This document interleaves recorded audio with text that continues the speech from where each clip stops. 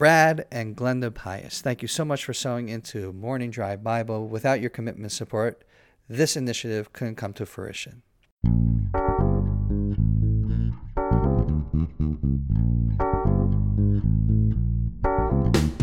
Good morning from Jerusalem. My name is David Krutman. And my name is Scott Kahn. And welcome to Morning Drive Bible. Repentance. That's what we're talking about these days. Repentance. Well, I give you forgiveness and absolution, Scott. Whatever you did to me doesn't really matter. All is forgiven. Oh, thank you so much. I don't know what our listeners are thinking right now, but I hope that was a joke. I appreciate being forgiven for the terrible things I've done to you. It's all the jokes you have made against me, Scott, I know, in the podcast, and I just want to let you know that I don't take it personal. Well, David, in Jewish thought, in order to be forgiven, there are actually three aspects of repentance that a person has to do.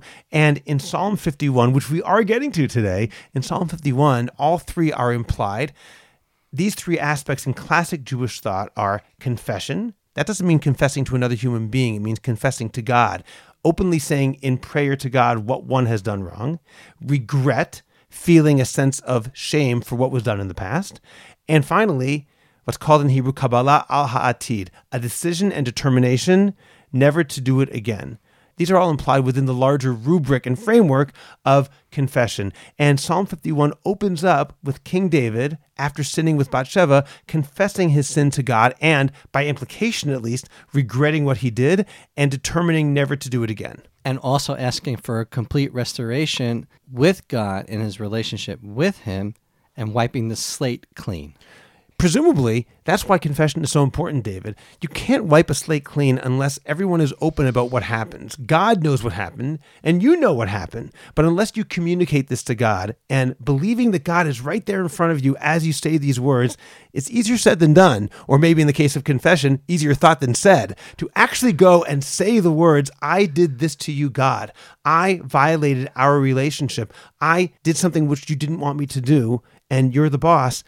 Saying that can be difficult, but it's the first step in opening up and repairing that relationship so we can once again be where we once were with God, or maybe even have a stronger relationship in the future. I would have assumed that God knows my thoughts. In my thoughts, I say, I did something wrong. God would understand my thoughts and he would forgive me. But there's something about that I need to articulate and actually say what my sin is. In Jewish thought, the idea of verbal confession is important, but there's a caveat. That verbal confession should be loud enough that you can hear it, but it should not be loud enough that the person next to you can hear it. You whisper it. We know that God hears prayer. God, of course, hears our thoughts too. Probably the concept psychologically of verbalizing something makes it real for you. You acknowledge that I really actually did this wrong thing, but my relationship with God should not be that other guy's business. So I should say it, but not so loudly that other people know about it as well. That's between me and God alone. Well, this goes back to the concept that we've spoken about in previous podcasts when we were dealing with Genesis, in the beginning of all beginnings, that God creates these ideas. Through this construct, we have our relationship with him.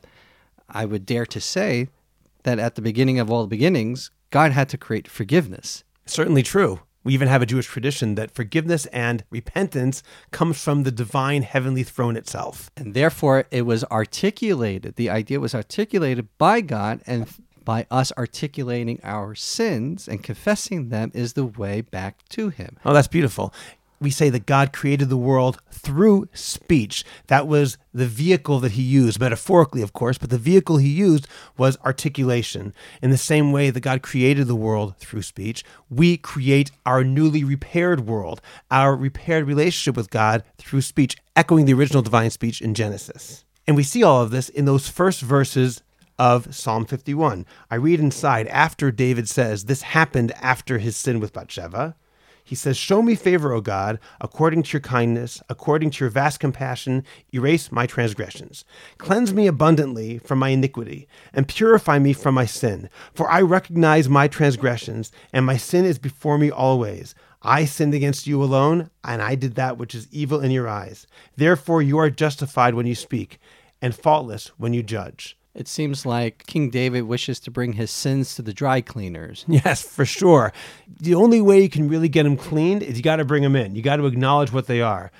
There's an interesting question within Jewish thought, based partially on the psalm, whether one must articulate the specific sin or just the fact that one sinned against God. That's an entirely different discussion. One can read either way by looking at these various verses, because David just says, I've sinned, but the opening of the psalm says, after Nathan the prophet chastised him for Bathsheba. So David is both in his introduction mentioning the specific sin and later on mentioning the general concept of violating trust with God. And this is why in the Hebrew month of Elul, we are preparing ourselves to accept God's kingdom, which comes with responsibility. With that responsibility, we understand the magnitude of who God is, and we want to ask God for his complete restoration of our relationship as a nation with him, so we're able to do our mission in the world.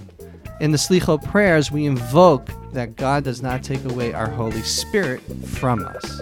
My name is Scott Kahn. My name is David Nick Retman. Blessings from Jerusalem.